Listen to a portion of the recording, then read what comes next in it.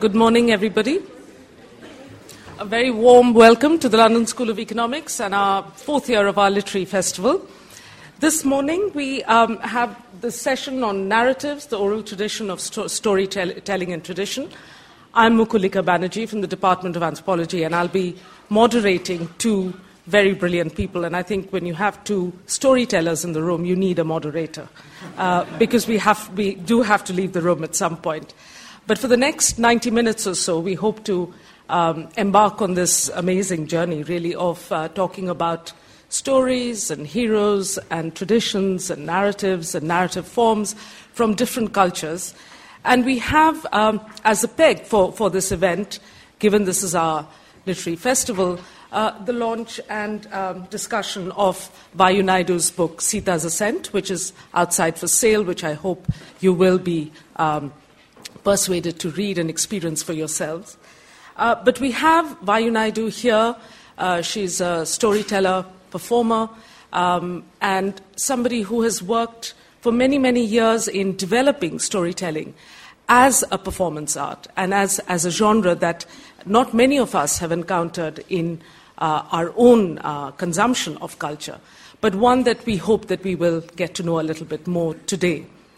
What is exceptional about this session is that we have Vayu's experience as a storyteller, but also as an author of a novel, The Sita's Ascent.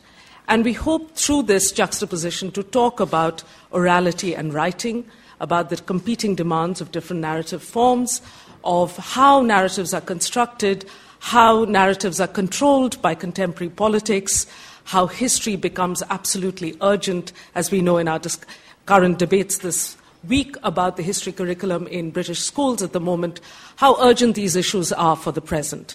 Vayu has a PhD in this subject from the University of Leeds and has been a performer in many venues, the Barbican, the South Bank, the British Library, and across the world. Today she will start this session with a short story that we wanted to hear first to see what it is to be told a story, and a joy and pleasure that we as adults don't always experience. We also have the renowned historian Michael Wood, who is a familiar face to most of us who live in Britain and watch television.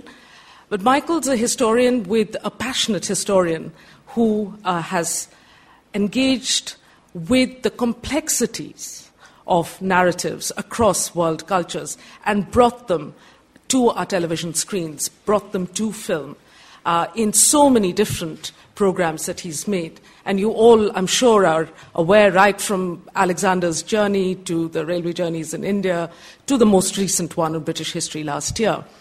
Now, we asked Michael to come along today also because he's had a very long, old engagement with India and her narrative traditions, and especially in South India, but also the story of Ramayana, which is, of course, the story in which Sita is the center, and that's the subject of Vayu's book. So we're hoping in this conversation with a historian and a storyteller, but both of them have experimented both with storytelling, with narrative, but also different genre and different media of film, of writing, of telling, of the visual in general. And that's the conversation we hope to have today. So I'm going to leave the stage to Vayu now, and I would like Vayu to come and tell us a story, after which we will start the panel discussion. Thank you.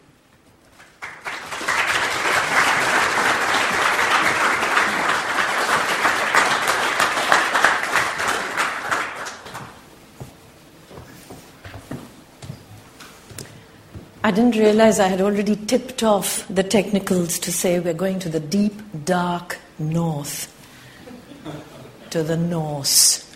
Okay. In the beginning, there was nothing, just blackness. I think in London we're quite familiar with that now over the last few months. But this is in the deep Viking north. In a space called Ginnung Gap. I'm not going to ask you to repeat that. We could start chanting all morning long. But in that space, Ginnung Gap, you had ice in the north and the fires from the south. And as they met soon, frost giants populated the earth. And all you need to remember in this digital age, that from the frost giants, 3 were born. Of those 3, 1 is important for our memory. He was Odin, the all-knowing father of the gods. He lived in Asgard, or as Hindus we say, Svargaloka. Now, it so happened you had the gods who were the Asir, and you had the fertility gods, the ones who were spontaneous, impulsive, seductive, and they had sex. They were the Vanir. Now, Asir and Vanir constantly had a tug of war. And finally, they decided they had to meet if this was life. And as a truce, they decided to create a poet. And how did they do it? Not with beautiful carvings, but they sneezed, they gave their snot, their spit, and other such juices from their orifices. And they stirred it into a great big pot. From it, a mortal, a man emerged. His name was Kvasir. He was the poet. He knew the mysterious ways of the workings not only of mortal minds, but of the way things happened. And when people would ask him questions, he wouldn't have answers, but he would answer with questions, making those people feel as if they had answered their own questions. And whenever he walked past any hamlet in that cold, dark north, people would leave their salting and their scything just to come and listen to him tell stories from such a vast ocean of memories. Now, it so happened life could go on very peacefully with the magic of those words. But there were 2 dwarves, Falar and Galar, treacherous creatures, and they had always been able to get things under their control. And it mystified them that here was a man who just wandered through the places and everybody stopped everything and wished to be controlled by him. So they decided they must invite him for a banquet. And that they did, in their dark dungeon of a cave, where the only chandeliers were the kind of ice that stuck out like knives from the ceiling. And on that great big stone table covered with hammered gold were their glinting goblets of wine. All the other dwarves were there. They drank, they ate, they made merry. And when Kvasir had sung before his supper, Falar and Galar called him into their private chambers, saying they had a particular question. But when they took him into the dark chamber, buried within their sleeves were these knives, and they plunged it into the poet's chest, and he spouted forth like a fountain, all his blood being drained out of his God-made body. And quickly, Falar and Galar found 3 jars. Boden, Soden, and Odrir. The Odrir was the large big cauldron, and they poured the blood into these 3 jars. And then they mixed it with honey, a fine brew of mead. And they kept the secret to themselves because when they drank the poet's blood mixed with honey, they were the wisest. In spite of their brutality, they chose the mead of the poet. Now, to cut this very long story short, Sutung, who was the son of 2 treacherous giants, decided that he would now be the owner of these 3 jars. He made sure he got rid of the dwarves. But Sutung didn't keep it a secret. He talked about it, and it glided through the air. And in Asgard, Odin, the all-knowing father, realized that the mead from heaven was now in Midgard amongst the mortals. So he took flight from Asgard, disguising himself as many a kind of man with one eye. And finally, he entered this particular rock mountain in the form of a snake. and then came back into his shape-shifted form of Bolverk. He saw the guard to the great big jars of the mead of heaven. She was a woman, Sutung's daughter. He charmed her with words like honey, and heartless as he was a god too.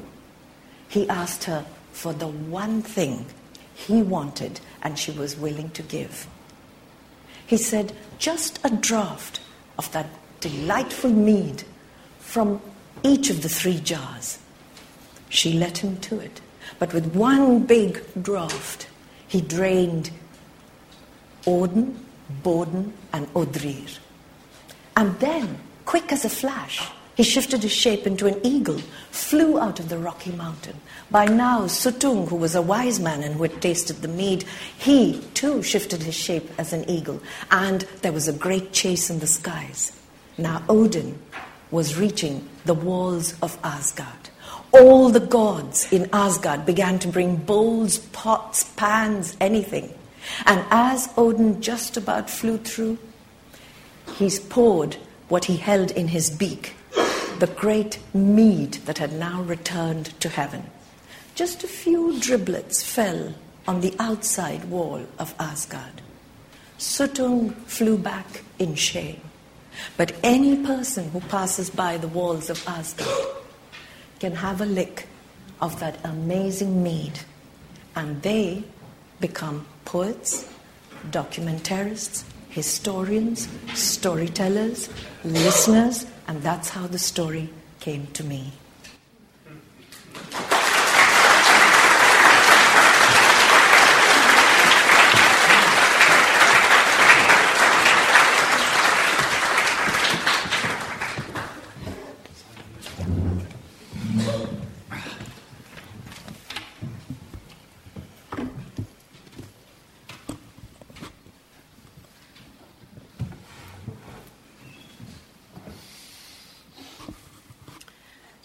I feel we shouldn't talk for a while we are processing that story, but we must carry on. And I wonder, Michael, do you want to first just respond to the story with all the stories you know?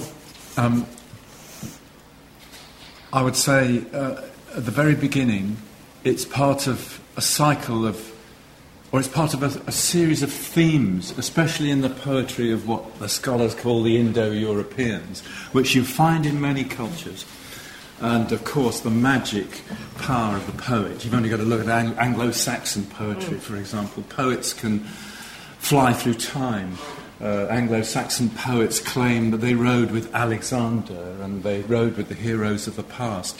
There's a kind of magic power which transmits itself over time and goes through different cultures. And I suppose, given our theme today, all I would say is that the great poetic narratives, complexes of stories that I've sort of engaged with as a filmmaker, the Arthurian cycles, the Iraqi Arab cycles that come out of the Gilgamesh tales, the Indian cycles, the Iranian cycles, all those great poetic narratives had the power to be transmuted over different cultures and different times, and yet you still recognise their imprint as they grow across the world. So it's that's the ultimate power of the poetic story, it seems to me, and that's what fascinates me, along with the wondrous nature of the story itself. It's the power to transmit over time and space. Thank you. I mean, this issue of transmission, of course, is so entwined with the idea of and the repository of memory, isn't it? Which I know, Vayu, you talk about a lot in your book, which we'll come back to in the final segment of this discussion. But for now, can we just, I'd like you both to think about and talk about the role of memory, oral tradition, remembering and telling a little bit. Because, of course, these stories would be lost in some cases if they hadn't been told, remembered and retold for centuries. In some cases, as you know, as a historian, stories are written down and then texts are lost, and the only way to access them is, in fact, through the tellers of these stories, or indeed texts are modified and so on. So maybe we can talk about that for the next few minutes. I just wanted to, one of the things that attracted me about the Norse story in a way, and particularly the making of Kvasir, is its grit and its growth and the stuff that poets are made of, and that the fact that they travel across different terrains. And it's a very interesting story about how through memory and the telling of stories you awaken, the poet, Kvasir, awakens memory in those who listen. And that's, in a way, the first thing. Any other performing art form, you can rehearse, or you have to rehearse. But the thing about storytelling is there has to be the listener and the teller. And no one person is the controller. If the teller didn't have the listener, there is no story to be told. Because the listener is taking ownership of their imagination and the teller is just unlocking it with the use of language, poetry, sound, which has a musicality. So it's, in a way, it's the oldest because it is the initial dialogue which then becomes performance. It is about memory and the retelling, and the very important thing is the listening to the tale. One of the people I sort of trained with was Samrat Purnadas Baul, and he always said there are just three things in the training. Is we don't remember what we took in our mother's womb, but we were listening to sounds. And even Zilla Khan, who sings Qawwalis, often says that all male Sufi poets, even if they don't say it, they always remember that the sound came from their mother's milk.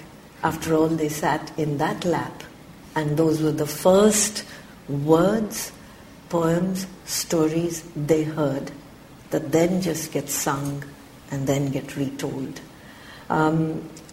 I'm sorry I'm moving in a kind of elliptical way of how memory works. And it is about not just the individual memory, it's about a collective memory. And the whole storytelling process is about a collective memory that the storyteller as interpolator individuates. I just keep that as part of the oral imagination. Mm-hmm. So you're saying, in fact, that the first thing is that it is unusual because it depends, it's a dialogic process between the listener and the storyteller. And so it's not just about remembering the storyteller, remembering the story and being able to tell it, but it's a dynamic process where the listener too plays a part. But also for the storyteller to know and be part of an oral tradition. Right? There are places which have richer oral traditions than others. And it's been, certainly as an anthropologist, I know there was the interest in, say, Africa's oral traditions was introduced as an idea as a substitute for written history. That, they don't have written history, there are no archives, but there are oral traditions. But then the whole debate was about the reliability of oral traditions. Do people remember correctly? Is this as reliable as archival material, which of course historians came back and said, well, archives are notoriously unreliable too, or there are multiple ways of reading archives, and so on. So the memory of the written word and the memory of the oral word is also in tension. Yeah. And there's several levels to it, aren't there? You know, the different kinds of things that are being remembered. You might be telling stories for everybody's entertainment around the fire at night. You might be preserving genealogy for the purpose of, the dynasty of a kingdom or the ownership of land. A lot of these things are in these early poetic traditions. And you might be transmitting ritual texts and stories whose exact accuracy is necessary for the correct performance of the rituals. I mean, to take an example, the Rig Veda, the earliest stratum of the Vedic songs in India, the earliest stratum is thought to be late Bronze Age, let's say around 1400 BC. Now, the earliest manuscript of this text is from the 1360s AD. Now, there were obviously earlier manuscripts, but for a long phase of the transmission of this text, which is poetry, and sometimes it's not only ritual stories, but battles and kings. For a very long period, the transmission was only confined to certain priestly, or we might almost say bardic, but priestly families who passed this down. And clearly there's a couple of millennia of oral transmission of this stuff. Now you say, was it accurately transmitted? Wonderful stories, of course, embellished by every generation of storytellers, just as Vayu embellished our story this morning. But those texts, scholars can now say, are in late Bronze Age Sanskrit. And you can ask the priests in Benares, what does that mean? And they say, well, we've transmitted it, but we don't know what that bit means, even though the scholars can tell you it's in late Bronze Age Sanskrit. So there's multiple forms of reminiscence, aren't there? I mean, the only other thing I'd say is when you look at the texts of some of these things that have been generated by oral formula technique, even though they're written. Beowulf, for example. Beowulf is only 3,300 lines, but it's a segment of a very much bigger corpus of stories. Rather like the Iliad is only, one moment in the 9th year of the war. And in Beowulf, the poet refers to other tales.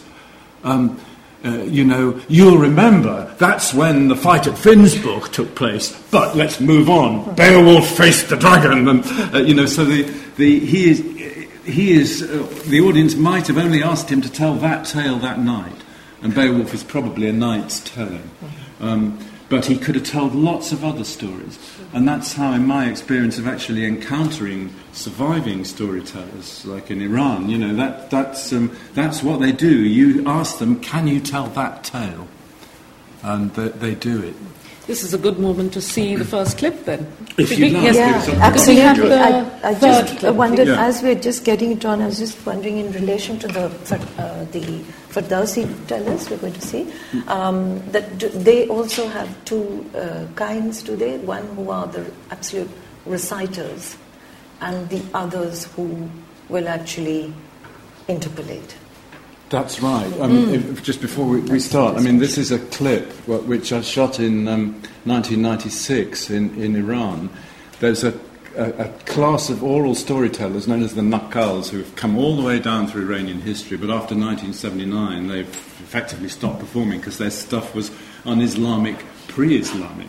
And I asked two of these guys whether they'd come out of retirement and do it for us, and Mr. Tarab, who you'll see, he still had his tale-teller's jacket with its gold braid in his cupboard and his staff, and it was like the Magnificent Seven. Can you do this? I will do it for you. And they are using text, which is a written text, written by a great Persian poet, building on an oral tradition, 1000 A.D. The court of Mahmud of Ghazni. It uses the oral formulaic technique, but it's a written text. Its antecedents lie in oral story, but also in written text. What they do, as Vayu says, is you'll see, they plant the text of Ferdowsi on the stand in front of the performance, but they improvise rhythmically and in verse around the story.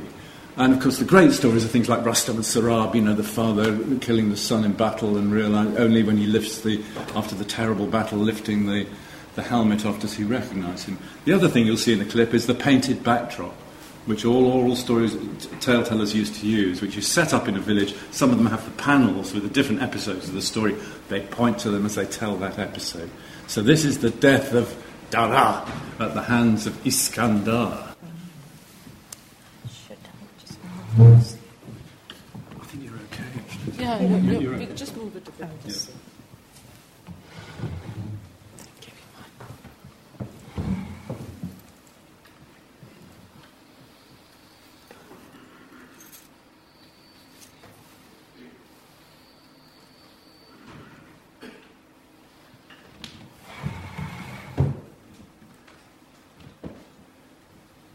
We need a bit of sound, I think, don't we? Can we go back on it? May we start again? Is that possible?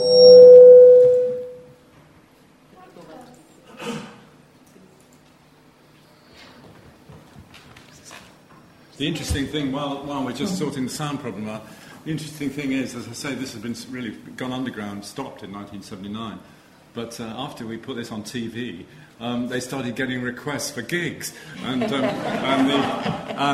in the Café Azeri, at least last time I was there in Tehran, you can actually go and see these men working on kind of Tuesday nights. You know, as part of the Iranian tradition.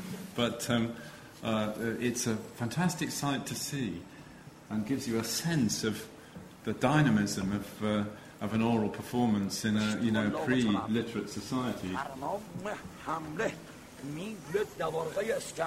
The legend of Darius's death is still told by the last of back roads of Iran with their painted backdrops. Sorry.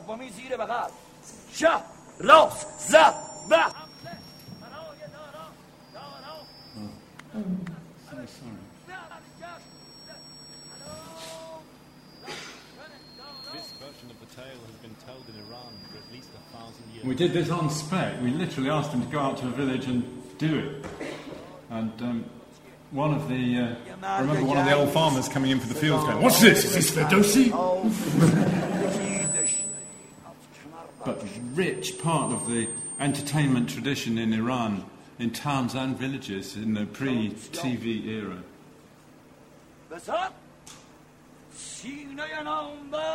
I think you're going to miss his fantastic gurgling as he dies, unfortunately. But yes! The king is dead. Long live the king. There we go. But anyway, a descendant of the authentic tradition of Iranian nakals. And of course there are practitioners like this all across Asia still practicing there. And Vayu, you've trained with many of them, haven't you? This is not a one-off tradition in Iran that Michael unearthed. Yeah, my imagination was still there. Just a quick question, Michael. So the actual painting, is it done on a kind of canvas? It's on a canvas. And it's hand-painted? It's on a canvas and it's hand-painted. And actually, and this is where TV interferes with reality perhaps, we couldn't find one when we were in Tehran. And then the storyteller said, well, you need to go and see X, who was a painted backdrop painter before 1979. So we went to this guy who was in his 80s, and we said, "Can you paint us a backdrop like you used to do?" He said, "Sure, what do you want? Rustam and Sarab? No, I want Iskandar and Dara, please. The moment when Alexander holds Darius in his arms, and Dara bequeaths the kingdom to Iskandar." And he came up with that. Absolutely fabulous. We gave it to the British Museum afterwards. So he painted it for you? He painted it for us, yeah.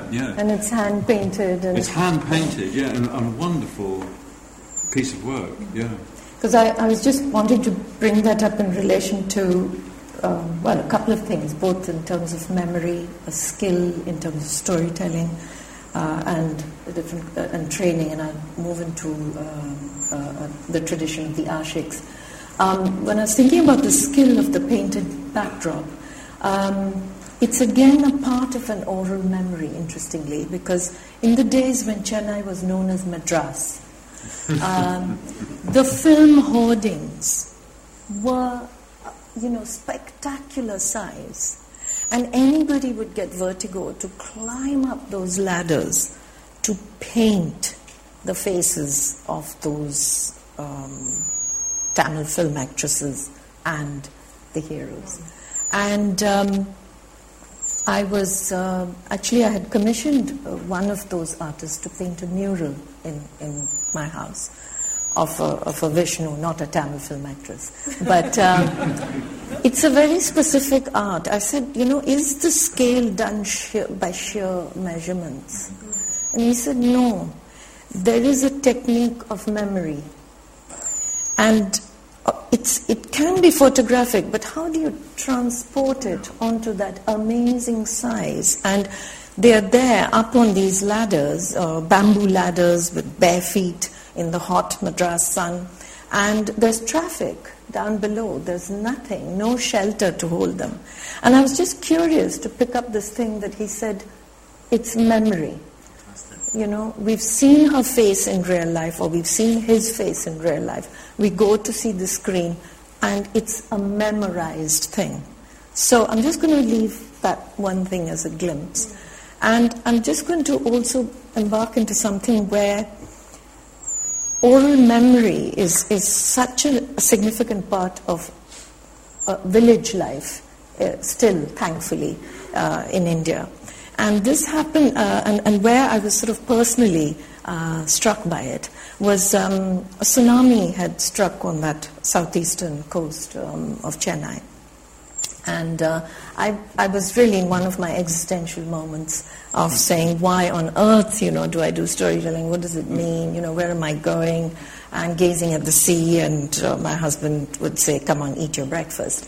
But tsunami, the wave struck on that coast, and my husband sort of rushed out in Gandhian mode with jerry cans of drinking water, and I was flapping behind in a sari.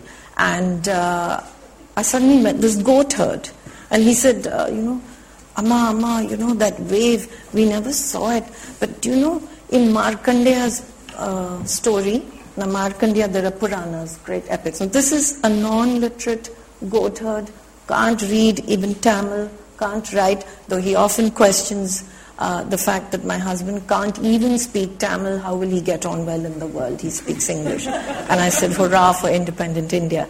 But his point was, those stories we get in the Kutu, the storytelling troops that come to us during the different puja times, they spoke of a great big wave and how it covered everything, and everything was inundated, and that Markandeya was just floating on this water because he wanted to see Vishnu's Maya, and he just couldn't understand it. But now they've given a name for it. On the radio I heard it's called tsunami. Now, it's very interesting the way metaphor or story works even in daily language or trying to understand it. So the storytelling really comes with, you're using a language that's in common use, it's daily, but in a switch, it can become extra daily.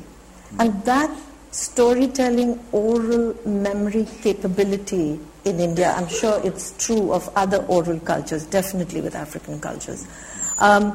That's what keeps this literacy and these stories alive, because they're constantly evolving, changing context. They don't change their main shape. It's just that moment, that context. Now, what Markandeya was going through was a metaphor of Maya. But this man has related it in his understanding that is the huge tsunami wave and we will survive. And it gave him hope, and he took off his goats and he walked off. So there's no...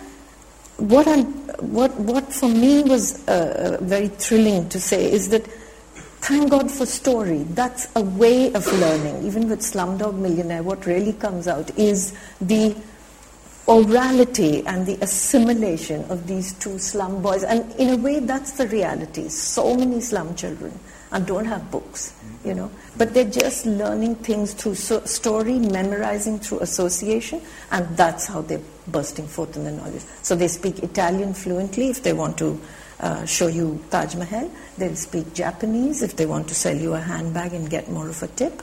They'll speak French, they'll speak anything, but those phrases are tucked away into their memory for a particular use, and a story is attached to it, which is its significance. The interesting idea there is that you're saying orality, because writing is associated with knowledge in so many traditions, you're really arguing for knowledge that is possible through orality, right? And through oral memory and oral knowledge is a completely different way of learning, but a more enduring one, given large parts of the world's population, in fact, are not literate, are not people, but it doesn't mean that they're stupid or don't know things, right? It's a very fundamental fact that we tend to overlook. I certainly work amongst illiterate but very enthusiastic voters in India. And of course, when people say, is that what you research on? Well, that's very easy. Poor people vote because you just pay them money and they'll vote for you. And if only life was that simple, political parties, rich political parties would win elections. But you work with people who don't engage in writing, but have an incredible sophistication and understanding about notions of citizenship or politics or politicians or power, because knowledge is possible through so many other means. And that's the sort of general point you're making, aren't you? And that's the point. I mean, you are familiar with Slumdog Millionaire. You know what this references to, which, of course, is extraordinary because this chap doesn't have schooling, doesn't have access to education, and yet is able to win $1 million because he knows the answers to questions, and that knowledge is acquired through serendipity, but through listening. Mm-hmm. It's interesting, though. I was terribly struck talking about Slumdog and the structure of the story. But of course, you know, the Western press kind of go, "Oh, it's a fantastic story. You know, this kid does this, and you know, the two children get separated at birth, and it's really." And of course, the Times of India review said, "Well, of course, it's a charming little piece, but how many times have we had this story in Hindi movies? You know, God, not again. The two kids get separated. One becomes a gangster, one becomes you know." And of course, it's true. It's an absolute cliche of filmmaking. But you take that story out and put it in another culture, and everybody goes, "Wow!" You know. Yeah. I mean, the context. We must maybe we could talk a little bit now about the Ramayana itself and the context of the Ramayana, which most of you might be familiar with. I think, Michael, we both need to speak closer to our microphone. Okay, sorry. Yeah. Is that the Ramayana is one of the great epics of the Indic tradition. And Sita is a central character of the Ramayana. But before we talk about Sita and the book Sita's Ascent, I wondered whether we could talk about the Ramayana and the many traditions and the tellings of the Ramayana, because it is a much told and retold story, and also a very controversial story right up to contemporary times. The telling of the Ramayana is one that has been dogged with controversy right all along. What is it about the Ramayana that makes it so controversial? Do you want me to try? It's difficult. I mean, the first thing to remember is that it's a very old story, and it probably, the modern scholarship on the Ramayana suggests that it originated out of oral tales in a very narrow area of the Ganges plain in the second half of the first millennium BC. You know, it's not as old as the Mahabharata stories. And that's when the written text, the Ur text, this is the one that you can get in Brockington's fascinating dissection of the different layers of the tradition, and it's the first main committing to writing. But it then gets appropriated by the Guptas, the great indigenous dynasty in the 300s AD, and it gets appropriated for political reasons as a great heroic narrative, just as the Iliad was appropriated in the Iron Age as a great heroic narrative of a heroic king who defeats terrible enemies. And it gets recycled in that way throughout Indian history. The Rama plays that really took their present form in the Benares area in the 18th to 19th century were understood by a lot of people, British and native, as being a comment on British imperialism. Rama was the indigenous hero, if you like, and the devilish armies of Ravana were the Brits. In fact, Mahatma Gandhi, of course, called for the expulsion of the Brits and the return of the rule of Rama. So it was always amenable to that kind of interpretation, and has since been appropriated. We might talk later, I guess, by the BJP in the Hindutva. The Hindu nationalists in India as implicitly wanting to expel other non-Indian elements in Indian civilization. So it always had that element. But it's a fantastic story, isn't it? It reminds us of the Greek myths. Sita has, in the full version of the text, problematized in the final book.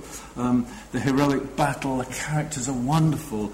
There are 200 supposedly different versions of the tale, 20 different versions in Indian languages alone, and some of them full-scale epics, like the one in Tamil, which is completely not derivative from that, And in some of them, Ravana is a hero. Great Tamil nationalist, E.V. Nayaka, at the end of the Second World War, interpreted the Ravana is the hero, and it was the indigenous dark-skinned people who were being overcome by the light-skinned northerners. So it's susceptible to all kinds of interpretation, but at the root, it is a fantastic story.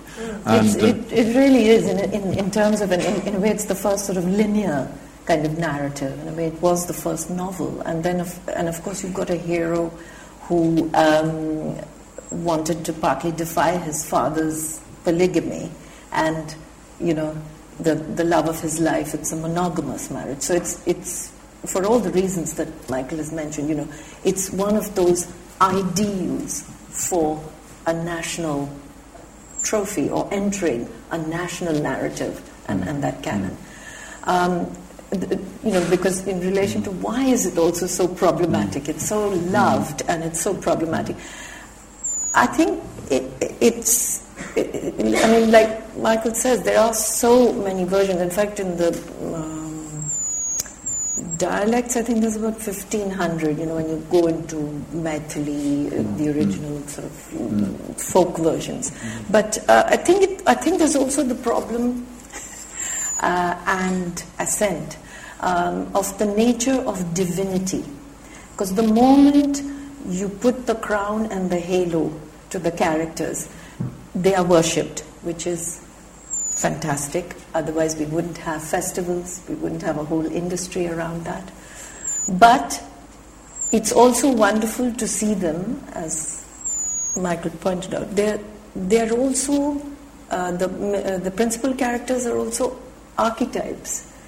They are human beings. There is also a deep psychological condition to them, which is never stated, but I think that's what really gave birth to the multiple non-literate versions. And that's the real excitement, in a way, now about the Ramayana. And especially the role of women being problematized recently, is that right? And if you look at the main narrative, the Valmiki narrative, which was foregrounded by the 78-episode TV version, it has a certain view of marriage and men and women, doesn't it? And it's sort of this lovely imposed little model of... But feminists in India have produced very antagonistic because it's... reactions to that narrative, haven't they? Yes, and I'm wondering if in terms of television and film, I think in the silent film era, there was a wonderful Maharashtrian actor who played female roles, and his wearing of a sari became, epitomized how a woman should wear her saris, how the flowers in the hair on his wig should be worn. He was perfect, So it's interesting to have that first seed, in a way, of, not first seed, but a continuous seed of that kind of male gaze that's positioned on Sita as the wife of an ideal marriage within that matrix. Then, of course, for me, I think what's very exciting in terms of structures of narrative is then what happens when Rama exiles her. Because now there are no titles. All titles are made in a male world. You are a married woman. That's a complete different canvas from you are a married man. Should we talk about women and Sitas and the more recent political controversies? After we've watched, if we can just stay with this idea of the different tellings and the performances of the Ramayana that are done all over India, all over the subcontinent, and indeed in Southeast Asia and other parts of Asia. And start with your clip, Michael, of this narration. If this is a help to everybody, I'm not trying to offload my old film clips on you. The reason I just brought this along is simply because it gives you a sense of the energy of the public performance today of the Ram Leelas, the Rama plays, which take place in a number of places in North India, but most famously at Ramnagar near Benares, under the patronage of the Maharaja Benares. And this festival is, I think, 31 days of plays of the Rama story. And on each day, the little playlets of the story go around a circuit of the area, and vast numbers of people come. what you'll see, and obviously this is an introductory clip to a film, so you have to take it with a pinch of salt, but what you see is the energy of the crowds in each of these areas, in this vast showground of oral theatre, if you like, or semi-oral theatre. And you'll see even ordinary people in the audience with these cheap little mimeographed or printed texts, which are just abbreviated bits of the text in the Tulsidas Hindi version, and they're following the story. And you just get a glimpse here. It's not systematic, but you get a glimpse of the tableaus and the burning of the city of Ravana at the end, which is done in a most spectacular way with a vast dummy of Ravana. And it's followed up by a little summary of the story, in case you're not all familiar with it, which we chose to do with a 1932 black and white Tamil version of the story. So let's see if we have better luck with the sound this time. If we don't, we'll have to stop, I think, because it'll be... I'd rather do the voice, so yes, yes, we'll get Vayu to... tell the story. Vayu to just tell the story. So this is a film about the Gupta and Cholan age. Early medieval India. In the story reached the year 400, the time of the fall of Rome and the Dark Ages in the West. But here in India, great kingdoms rose then in the north and the south, and in modern times this has come to be seen as a golden age. Music by A.R. Rahman with his personal permission, which is very nice.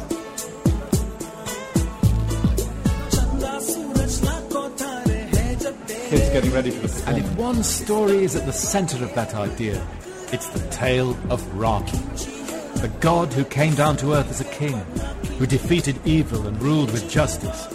It's a tale known and loved by all Indians.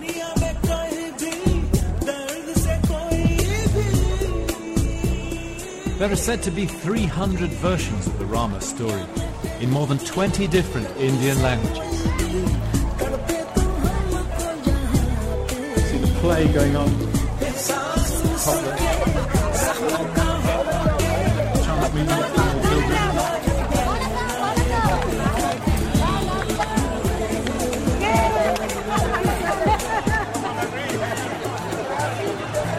Great mood of celebration over the... In the days of the Raj, the British called the Rama stories and plays the Bible of India. If you didn't know them, they said, you couldn't know the people. Nor would you understand the powerful driving idea behind the epic tale, that whether king or commoner, you should live in virtue, dharma. Wonderfully smoky and mysterious, isn't it?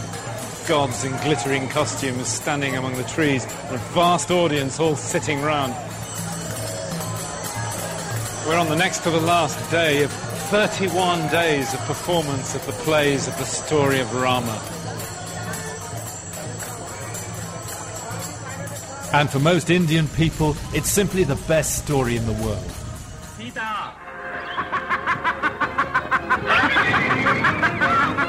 Like the tale of Troy, it begins with the abduction of a beautiful queen. The wicked demon king seizes Sita, the faithful wife of Rama, the exiled king of Ayodhya. The demon king takes Sita back to his island fortress,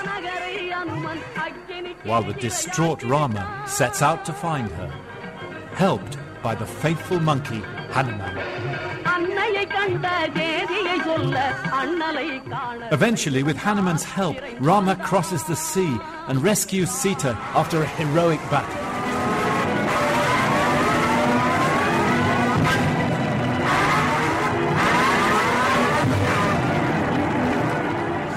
After his triumph, Rama returns to reign in the city of Ayodhya and brings in the Golden Age. The story has bequeathed to Indian culture the ideal of a just rule. In the modern freedom struggle against the British, Mahatma Gandhi himself invoked the return of the rule of Rama.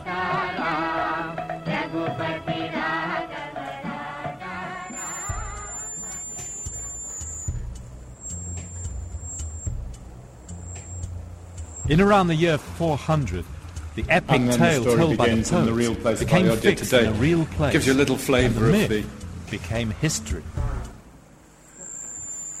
Going back to the Gupta age, when the story was foregrounded, I mean, one thing I would emphasise is that these stories are never neutral as today in politics. And of course, when the great native dynasty arose in the 4th century AD, the Guptas, they really foreground this story. Their wonderful gold coins show their kings like Skanda Gupta depicted as Rama with his bow. And that perhaps is the beginning of seeing Rama as God. The scholarship would suggest that the earlier phase of the story back in the period of the Buddha and afterwards, that you're talking about an epic story like the Iliad, which is being told for the warrior class, for the Kshatriyas and their kings, that it is that there is a transformation of the tale to the point in the 12th century when Rama by then is seen clearly as an avatar of Vishnu, as he probably is in the Gupta age. So the story isn't neutral and changes and is expanded over time. Yes, and in fact, the story of the Ramayana and its different tellings, both through the film that you showed us, the 1932 black and white film, and other such representations of the Ramayana, which fix the story. Right? It fixes the story in a particular way, in a way that your reference to the colonial government calling it the Bible of India seems to, at one level, do violence to the idea of the shifting narrative of an epic, doesn't it? That your film captures, that in the enacting of it every year, every night, there is room for improvisation, there is room for changing, there's a room for relating to the audience and its mood that day, which fixing it in a text or a film just doesn't allow for. Right? That's the right. tension, Vayu, that you were talking about earlier. My sort of experience, which I sort of attribute to while performing it now, we have so many Ramayanas from the subcontinent.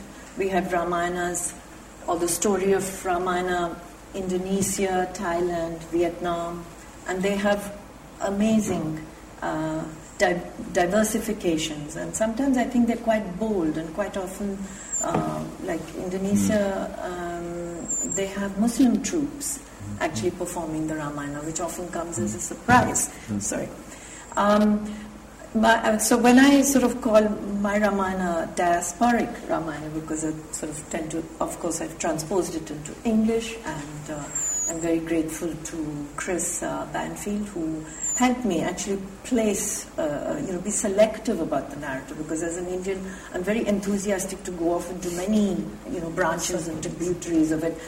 As an Indian listener, they can contain that. I'm not in any way diminishing a Western listener's imagination, but because you're also dealing with so many names, the complexity of relationships, it's important to slightly be selective about what will make sense in that narrative. So with the diasporic Ramayana, when we perform it in England, two things. I'm a nightmare for any lighting designer and any sound person, purely because my script, in inverted commas, is not scripted. It is part of an oral imagination. So, while working with musicians, I can only say I may arrive at that cue, but the point is that as musicians, whether you're Brazilian percussionists or whether you're a Manchester jazz band or, you're a world musician, you have to travel with me in that story. And we have to listen and arrive at that point when you are creating the landscape through your music, emotional or geographical. So this can be a real nightmare situation on a European stage. The other problem in a European stage is we have very strict European time directives, which is great that everything is unionized, you have your technical staff who have their tea break at a certain time, and you have to shut the theatre down at a certain time. But those Ramayanas and those tellings, when they take 18 nights, 31 nights, each night the audience is returning in those spaces, in India, in those cultures, because the storyteller left it on a high the night before. And he or she, quite often he, can come back the next night and he's judged the kind of chemistry of the audience, very much like a jazz musician. And he can embroider, embellish, come up with new ways of re-looking at a particular moment. He's got 31 days to do it. We've got 2 hours to put in a 2 millennium-year-old epic. And quite often, I have worked very hard in not ending it in a neat and tight way. I just sort of keep closing every chapter of the telling with some kind of provocative dilemma. And so these are restrictions we just face in the physical and material world being here. But it's also what I've tried to do is keep this thing of an oral imagination alive. Having a non-scripted text keeps you on your toes and present as a performer, even if it's a Norse myth. It should breathe in the space. It's a pity it is daytime outside, but thank you for the wonderful artificial atmosphere. We can enter into that Scandinavian landscape where you can have 6 months of night and 6 months of day. But it's always making these negotiations with time, space, the context of your audience, which the Ramayana teaches you. You're always thinking of context. It's not about playing safe. It is about the historical moment. It's about what's happened in the news. How do you relate it? But still don't distract from that amazing linear story or world story. May I add just a point, picking up this question about the privileging of one version of the story. We spoke about the 200 versions of the Ramayana, and of course a very famous essay in this famous book, Paula Rickman's set of essays, The Many Ramayanas. It was sparked by a great essay by A.K. Ramanujan about the 200 Ramayanas. And this book in the Hindutva era got banned from Jawaharlal Nehru University curriculum in Delhi because of this issue about Hindutva and the BJP foregrounding one version of the story.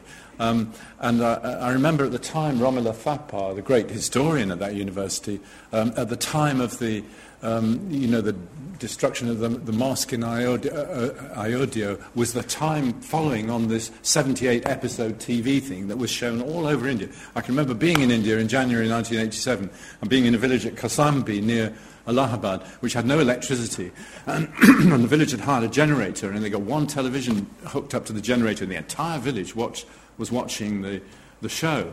Now, what Romila wrote in the papers was that her great concern was that the multiplicity of narratives that existed all over India were going to be hedged in by the massive power of television. It was the biggest television audience ever for anything in the world had happened for this show. And one version of that narrative was going to conquer the others and drive them out, possibly almost like a kind of virus, And she had complaints about that for all sorts of reasons, not merely the multiplicity of narratives, but the nature of the narrative that had been constructed by Doordarshan, the Indian TV, with its middle-class premise, its allegiance to a particular idea of marriage and patriarchy and all this sort of stuff. There were many aspects that troubled her about the very nature of the story that was being shown on TV. So, these are great questions. I mean, on another level, of course, oral storytellers always, the best story is like Darwinian storytelling, isn't it? The best story goes, many versions of the Tale of Troy, but Homer's one was so fantastic and so powerful that the others shared. You can see that the whole epic cycle had all the great stories of Memnon and Sarpedon and all these people, but that story of that moment in the 9th year of the killing of Hector by Achilles became the most powerful story, because of course it's not just a great story, but it's about crushing eternal verities of life. It is cruel, remorseless, its view of human destiny, it's just fabulous. And the last point on it, of course, exactly as you were talking about endings, Vayu, it nevertheless is just one bit of the telling, and Homer's last lines of the Iliad, if I can remember right, are, "Such were the funeral rites of, strong-armed Hector," or something like that. It just ends that. So that was his funeral. There are many issues about the nature of these tales and how they're transmitted, and it's still going on. That question of Rama as God, of course, is a major issue now. You go to the Kumbh Mela, and Rama has almost been turned into a sort of Christian supreme deity in defiance of all the multiplicity of the Indian tradition, both religious and storytelling. And that arises in the Middle Ages, but you don't in Chennai sit there talking about Rama as God, as a synonym for God. So that development, which is really a development of Hinduism, which of course is a Western construct and a Western word, not a concept in Indian culture, Hinduism, that's really arisen in the last 100 years. And I was just reading a wonderful book recently, and I'll shut up. I'm sorry, I'm gambling on. But this very, very important issue vis-à-vis the modern use of this tale in India for political and cultural purposes.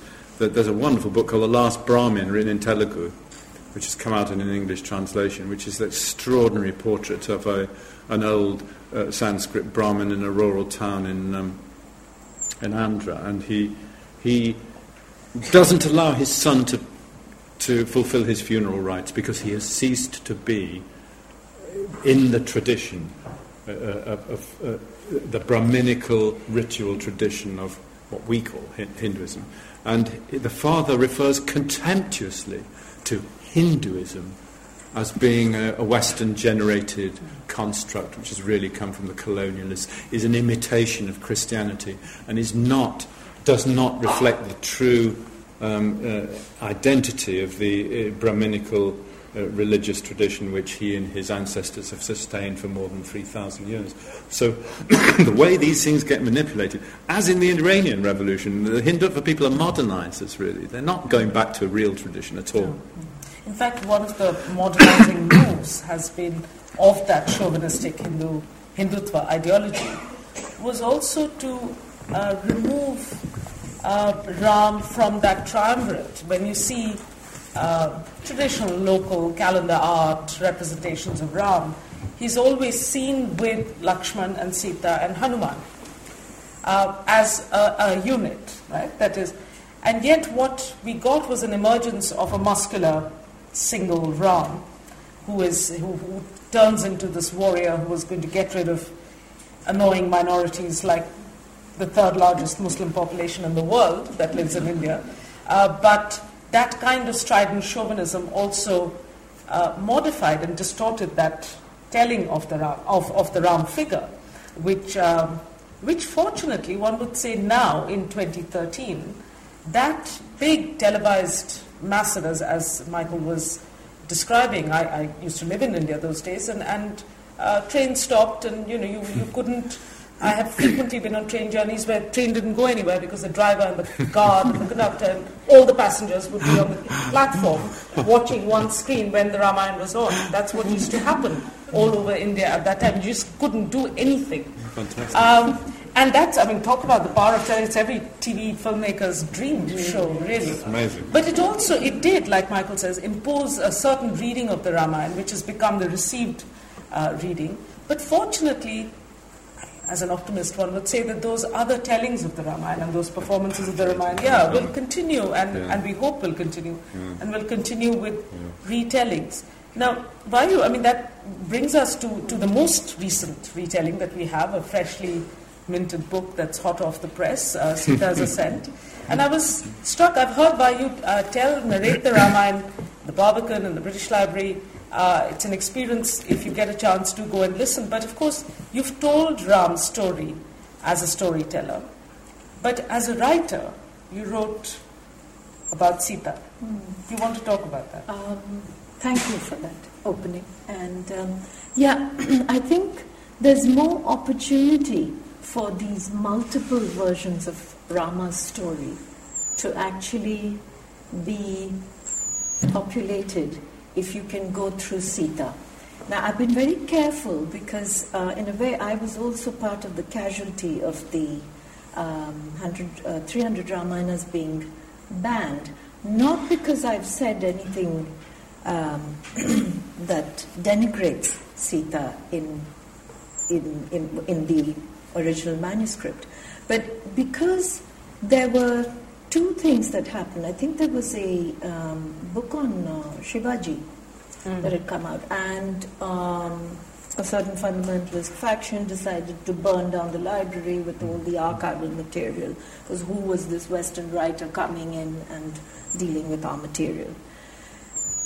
Then, when we had the Supreme Court ban on the 300 Ramayanas, suddenly even publishing houses began to get the sweats and started saying, oh gosh, just with the name Sita, there could be assassinations, there could be an honor killing, and you live in London and it could happen, and I'm thinking which detective is going to be, which killer is going to be paid to come and find me or the dog's home, So, but the point that I was trying to make was, have you all actually read the manuscript seriously? Because this is really about the triumph of the idea of Sita. I enjoy this idea that Sita is actually an idea, and in a way,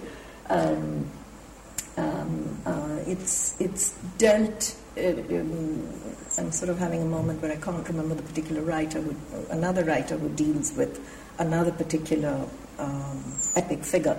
But if we look at Sita as a metaphor who's lived through time, that's what's exciting. She's always adapting to circumstances, which Rama can only be allowed to do when he is in exile. He's meeting very different social classes of people. But Sita is still protected. So I felt the best way to, I didn't sort of cunningly plan it, but I just thought, what a fantastic thing. You place a character, you strip her from being a queen, you keeping her as a person who's expecting the child who's going to be the heir, but she's not a queen, so she's this abandoned person, and that wonderful convention in all literature of throwing somebody into a forest. So it's the forest of your own being, and it's the external forest. Shakespeare's dealt with that. The Mahabharata deals with it. This is where the characters for 12 years find their strength. So it just seemed the perfect device. And then I asked myself, am I just doing a retelling of the story? Where can I now, entering this realm I have often fought, which is the written word, because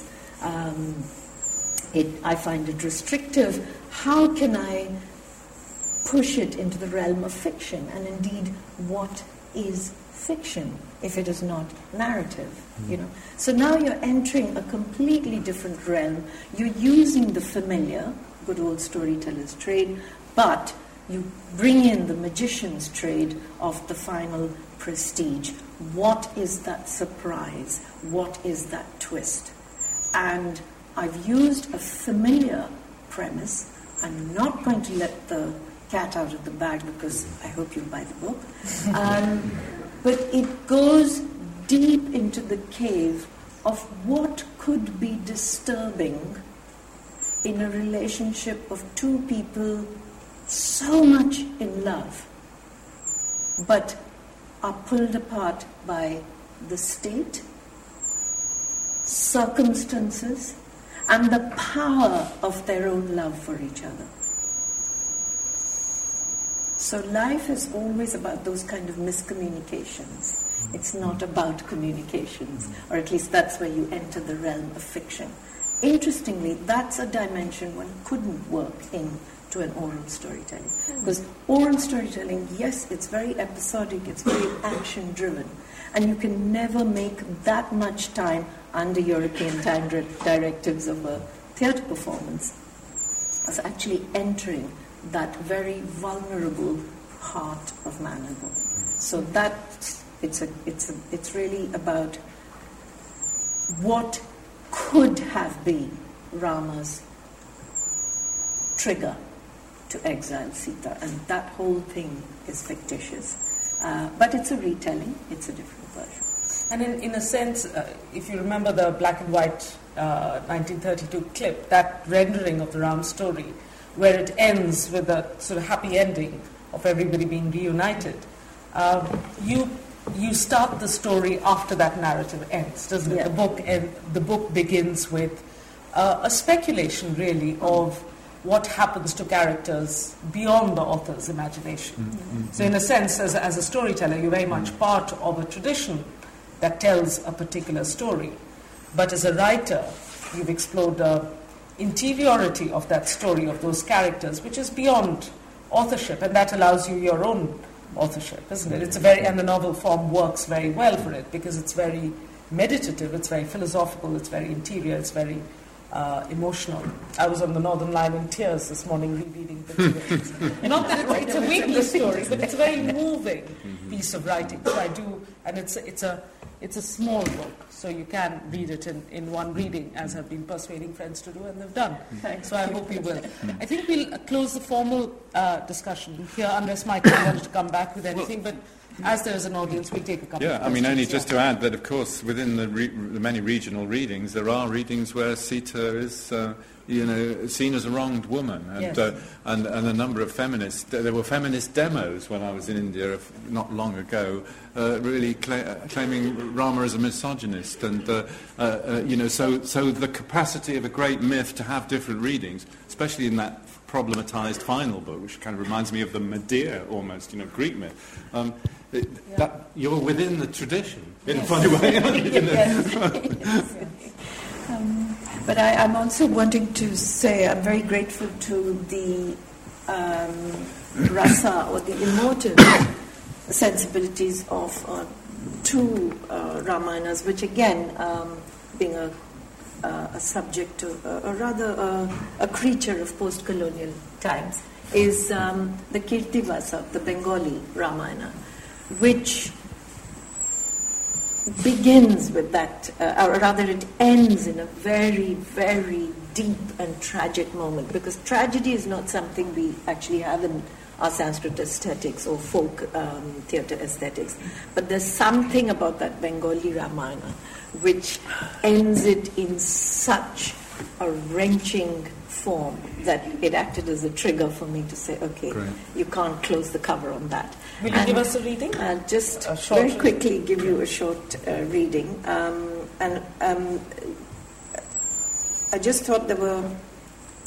I've sort of chosen Valmiki as the author within this version, because there are Tulsidas, there's Kamban and so on, but I felt let's start with Valmiki, and again one of the words that got into bad press when it was used, I think 20 years ago, was that Valmiki was a highwayman. His previous life was that he was Ratnakar, he was a highwayman, he did kill people for a living and steal and rob, and then he had this amazing epiphanic revelation through which he uttered these thousands of verses of what became Ramayana, and focusing on that central character. So I just, we're in Valmiki's hermitage, it's in the forest. Sita has been exiled and effectively just been dropped there. She has no idea that she's been exiled, except at the time when her brother-in-law comes to leave her, and she says, okay, when will you come to pick me up? It will be on the full moon night. He says, no, I have Rama's order that you are to just remain here and have the child or whatever, but he doesn't want you back. So now she's just giving birth to the child. Now it's a very strange, paradoxical situation. This is a great sage, he's a hermit, they're all ascetics, but suddenly there's birth happening. And being the storyteller that he is, he's obviously contemplating how a woman gives birth and how a man gives birth in his mind. So it's a very short contemplation of what happens to a storyteller. So just imagine this screaming labor in one hut. A contemplative author at 4 o'clock in the morning watching the forest. Valmiki was sitting outside as he did when he had to think of words shaping an idea. But his heart was racing. Birth for a man is so different. It is the soft footfall of an idea that can easily go missing. No surface, texture, smell, or volume. But from the women's hut he could hear screams, laughter and songs, and what would emerge would be a full body, hopefully with breath as with blood.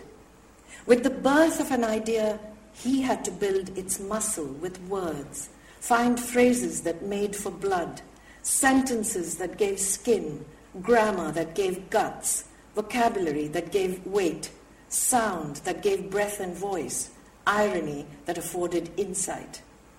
But he wondered, how did one create the testicles, penis, vulva, and vagina to make for the sex of an idea? A woman holds an entire epic in her womb, brings it out, and it speaks for itself. When this realization dawned, Sita had been in labor for nearly 2 hours. By 4, the singing had escalated into a frenzied game cheering. Valmiki began seeing things through the dark.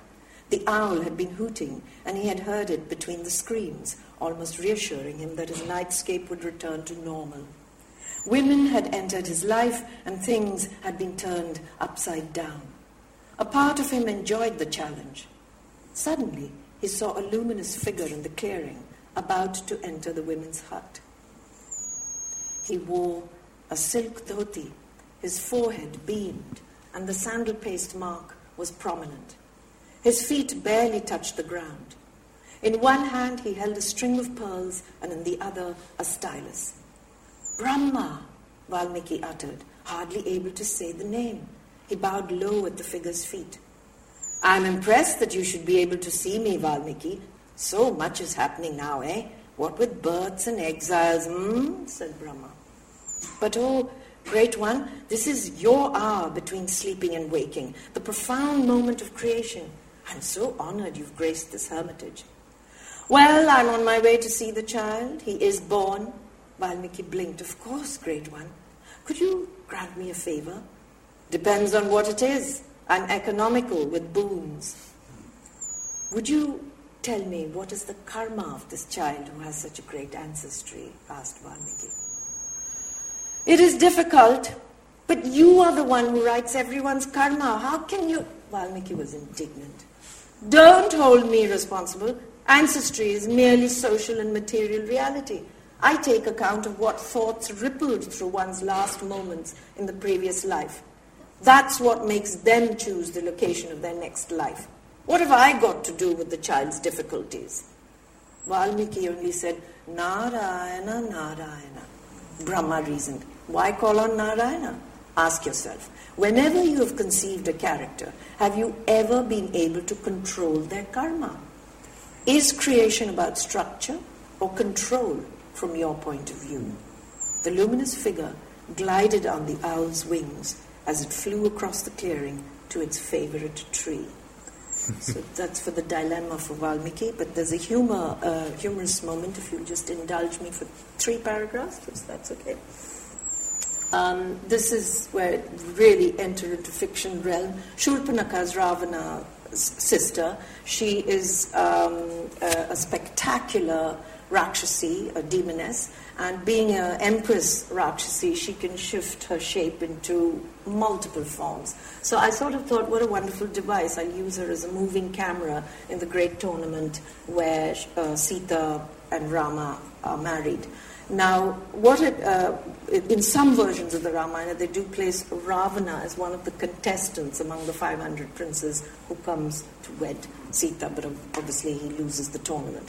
But this is really the crux of the novel, which I was, in a way, my starting point. So this is after the tournament, Ravana's lost, Sita's and Rama are married, and Shurpanakha goes out to meet her brother who's outside with his magical tent on the day of that wedding. I caught up with Ravana later that evening. He sat in his royal apartments on the outskirts of Mithila. I could see the flames from the torchlit streets and the liveried elephants glistening in the distance. Ravana was drinking, and for the first time I saw my brother feeling defeated. I was disgusted. How could he bring himself to this lowly human condition? I prodded him. Anna, what an amazing effect you had on that assembly. They're all such complacent brats, thinking the world will go on with everyone falling in line. But there you were, letting them know war was close at hand. A timely trick, creating suspicion. It really turned the tide. Yes, and Vishwamitra turned the tide too, didn't he? Replied my brother sarcastically. Don't you think it was all staged, calling that young chap Rama? I had to switch to double deceit, as I really thought Rama was, yes, inexperienced, but had a spark, a gorgeousness I so desired to possess, or at least to corrupt. He was strong, silent, and charming. I dared not show Ravana that this man was worth my attention. Who knows what he would have done? Hardly any hair on his chest, and he's led to the bow. I think Vishwamitra set him up and said a few mantras, and those vibrations lifted the bow. Anna, you have met Shiva. You know that bow like your favorite catapult that we used to play with as children to bring vultures down like mere sparrows. Ravana threw his goblet of wine at the servant Rakshasa. It struck him on his head and he started to bleed. Ravana roared. He stood and screamed, kicking the table that landed in a great crash that made everything shake. Even my toes grew talons to dig into the floor to steady myself. Then he sat, and in his voice, going all soft, said, I looked at her. She was the prize, that Sita. Worst of all, did you see the way she looked at him? That fellow with hardly any hair on his chest, whom they call a man. Her every breath held tight in her breast, so that he would breathe life into her. That was love. How dare he steal her heart that would have been mine. I cannot bear it. For the first time I saw how desire was the single thread that held human and Rakshasa together. How great its fire was, how the breath of life fanned it, how the rains could never drench it, and the desert sun could not scorch it.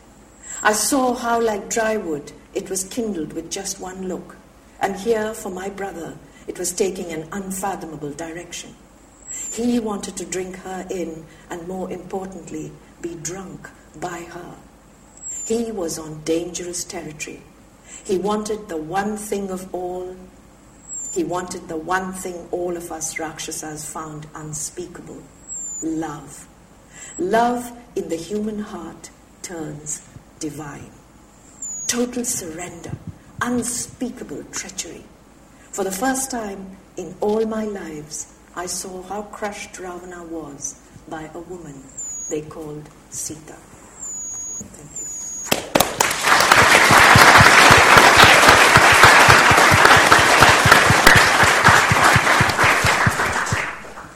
If there are a couple, I think we've sort of run out of time, but as you've sat being such a wonderful audience and such great listeners, if there are a couple of questions, we'll take them, and then there'll be time outside to have a more informal chat. Anyone? Yeah. Yes, gentleman there in the blue pullover. Yeah.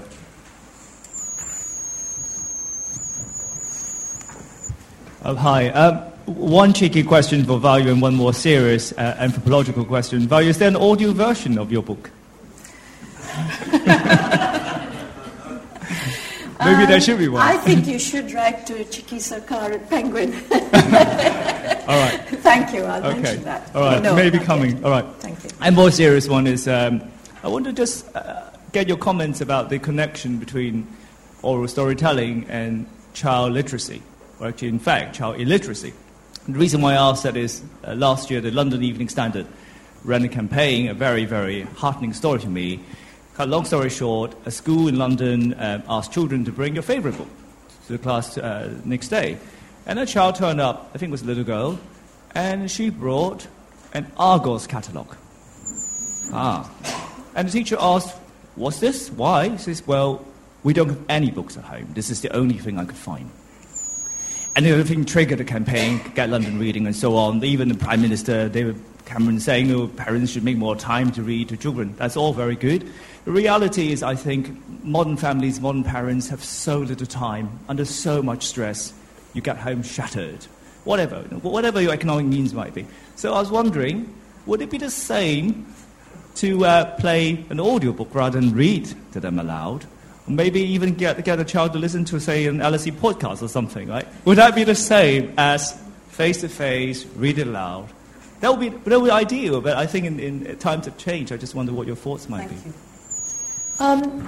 Very quick answer to that is, I wish we could afford the luxury of actually telling stories. That's how I got mine, through my Telugu grandmother and listening to different Hindi things. But I do think whatever form you hear a story, whether it's audio or being told to you or through television, Michael's telling stories through his documentaries.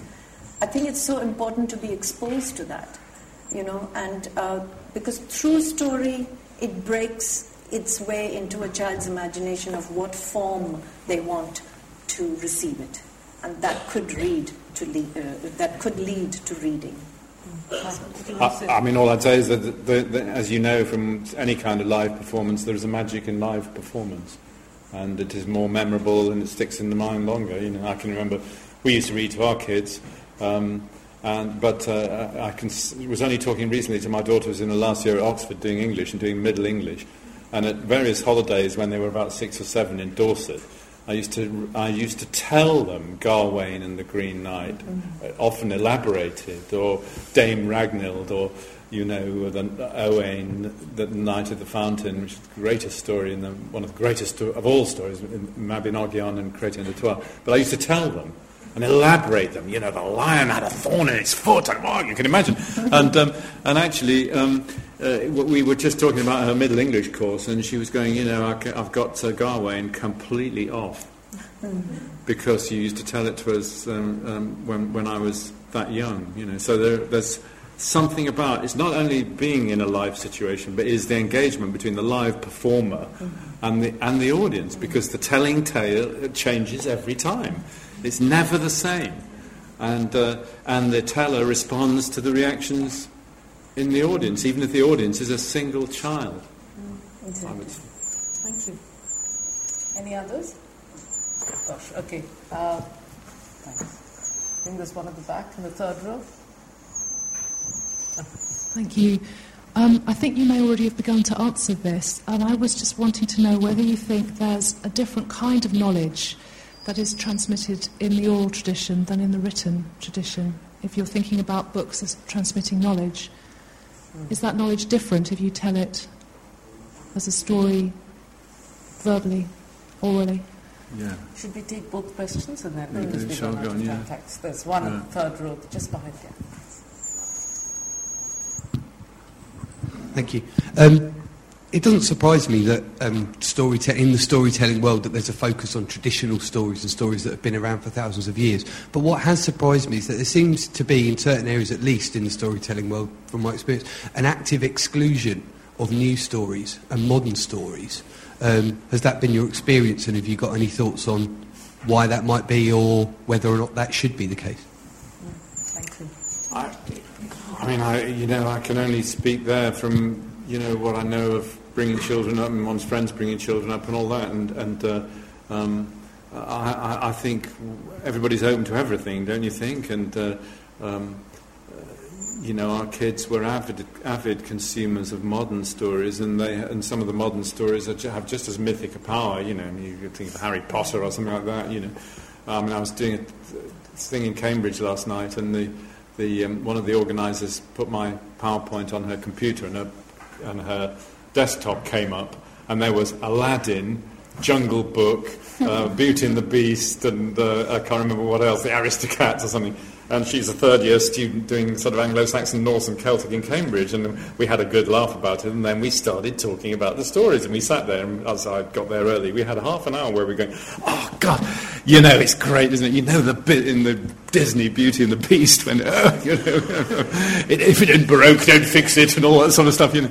And so we're receptive to everything, don't you think? I mean, you can't exclude things in the modern world. That's my experience. And our kids move just as easily from Gawain in the Green Knight to Harry Potter as they do from Bob Dylan to the latest rap thing, you know. It's the best stories and the best songs that people remember, don't you reckon? I don't know, you know. I definitely agree with that. In fact, this question was asked of Philip Pullman, you know, why is it that are there no new stories for old tellings? I think they're just different materials, and it's an addiction. Once you go into these realm of these old stories, there are so many layers. I think it's like, you know, it's like cooking. You have the old, or like I would say, it's like jazz in a way. You have the old song or the old lyrics, but each night it's being sung or played. It's a different chemistry with a different audience. So and what is that chemistry? You have to go back to why is the teller selecting that particular story? Because they're using the larger canvas of something contemporary that has triggered it, and so the story that they're telling has a suggestion or suggests something about a contemporary context. Storytelling doesn't come with the hammer and say, you listen to this is topical, take a Panadol, your headache will get cured or whatever. It doesn't, but it can suggest where you are in time and life. I mean, we're storytellers as human beings by definition, aren't we? You know, with great stories, you can never say when the first telling was, and it may be that there never was a first telling in the very nature of the way stories are. And everything constitutes stories. I mean, you know, I love Shakespeare, and Shakespeare constitutes an oral telling of a story, and you're incredibly familiar with it, aren't you? You've seen King Lear 15 times, but you go there, you know what the story is, but how are they going to tell it this time? And of course, the purpose of the storytelling is to be entertaining and to move you. And in great storytelling, of course, as with the story of Sita, you know, or Gilgamesh, or Hector and Achilles, they're about what we are as human beings, aren't they? And so I don't exclude anything really.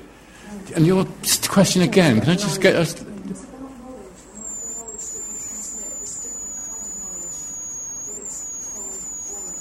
Yeah. Vayu talks about that quite a bit. Yeah, the different kind of knowledge as an oral storytelling. Well, I mean, I could only reiterate the idea. You know, we are overwhelmed by information rather than knowledge in our culture. It's just mind-boggling, isn't it? What goes on, but giving time to receive an oral telling, whether it's King Lear or the Ramayana, is a qualitatively different experience. And given the blizzard of over information that we face, once you give that time and you engage with it imaginatively, it inevitably makes a much greater impact on your imagination and your feelings, your sensibilities, would be my view. I've never really thought about it, but... Because it's interesting you use the word transmit knowledge. And I think it's true, because when it's live in an oral telling or transmission, you're in real time, you're in the time of your heartbeat. And so what's being transmitted is on a real pace, technically. But it's also like what Michael was saying, you know, we receive so much information. The thing about an oral tradition is the information turns softly into wisdom. And it's not the wisdom necessarily transmitted by the teller. It's the opening of the imagination and the ownership of that imagination of the listener, which creates that wonderful experience of, now I understand. You know, so wonder is It's not being transmitted, it's being triggered. In Indian aesthetics, we have a word called sahardya, which means the teller or the performer and the listener. We're connected by this rainbow from my heart to your heart, and that's what's being transmitted. It's none of us are superior, but we are triggers, and we dance in this space. Can I add a last thought to that, which is that it is in the condition of human life, as John Donne would say, the world's contracted thus, that generations grow and die and they pass on down what they believe to be the things that are of value, either in custom or in stories or whatever. And inevitably there's a loss of those things as we move on, or a transformation into different things. But that passing down is if you don't, then if there's a rupture between the experience of the older generation, the old people, the ancestors, if there's a rupture between you and your ancestors, that's what totalitarian societies have tried to do, even in our modern history, is to sever your link with your past. And your past is many, many things, isn't it? It's stories, it's cultures, it's our relation to our landscapes and our past. Sever that link is one of the things totalitarians do, and invent a past which doesn't have an organic relation to the development of our lives and societies over time. And one of the things is this passing down of stuff which is telling us what our ancestors thought and what they felt, and we become different people, especially in the modern industrial information blizzard age. But it's part of what retains our humanity, is our link with the living past of our ancestors. I'm just making a series of films about Alfred the Great and his successors. Alfred the Great was concerned about the loss of the destruction of learning and the destruction of that connection. And he translates some key books. He's concerned about writing, but he's in an oral culture. And he does a translation that meant a lot to him of Boethius' Consolation of Philosophy, which is about a man in dark times facing up to, in a dialogue with wisdom about who am I and all that stuff. And he does a translation in prose, and then at the very end of his life he says, we're going to turn it into verse because I want it to be available for people to actually hear and receive it as a performance. So they turn it into Anglo-Saxon oral poetry, if you like, so they can perform it. And somebody a century later says, he did lots of wonderful things, he translated lots of books, and anybody who's heard the tearful, moving passion of Boethius will know how affecting what he did is. You see. So that idea that we're going to pass it on, and Alfred says in his introduction to the translation, I've often thought about the wisdom of the ancestors and how they acquired wisdom and they tried to pass it on down to us. They bequeathed it to us, and now we can still see their footprints, but can we now still follow their track? And so he's almost putting into words what you're trying to do. You're trying to pass that thing which is still of such value to the next generation. And our duty as human beings is to give it to the children and the next generation. If they decide not to carry on and not to learn the Ramayana or whatever, then that's their decision. But our task as humans is to give them that chance. That's a good note to end on. Thank you very much. We look forward to Marg.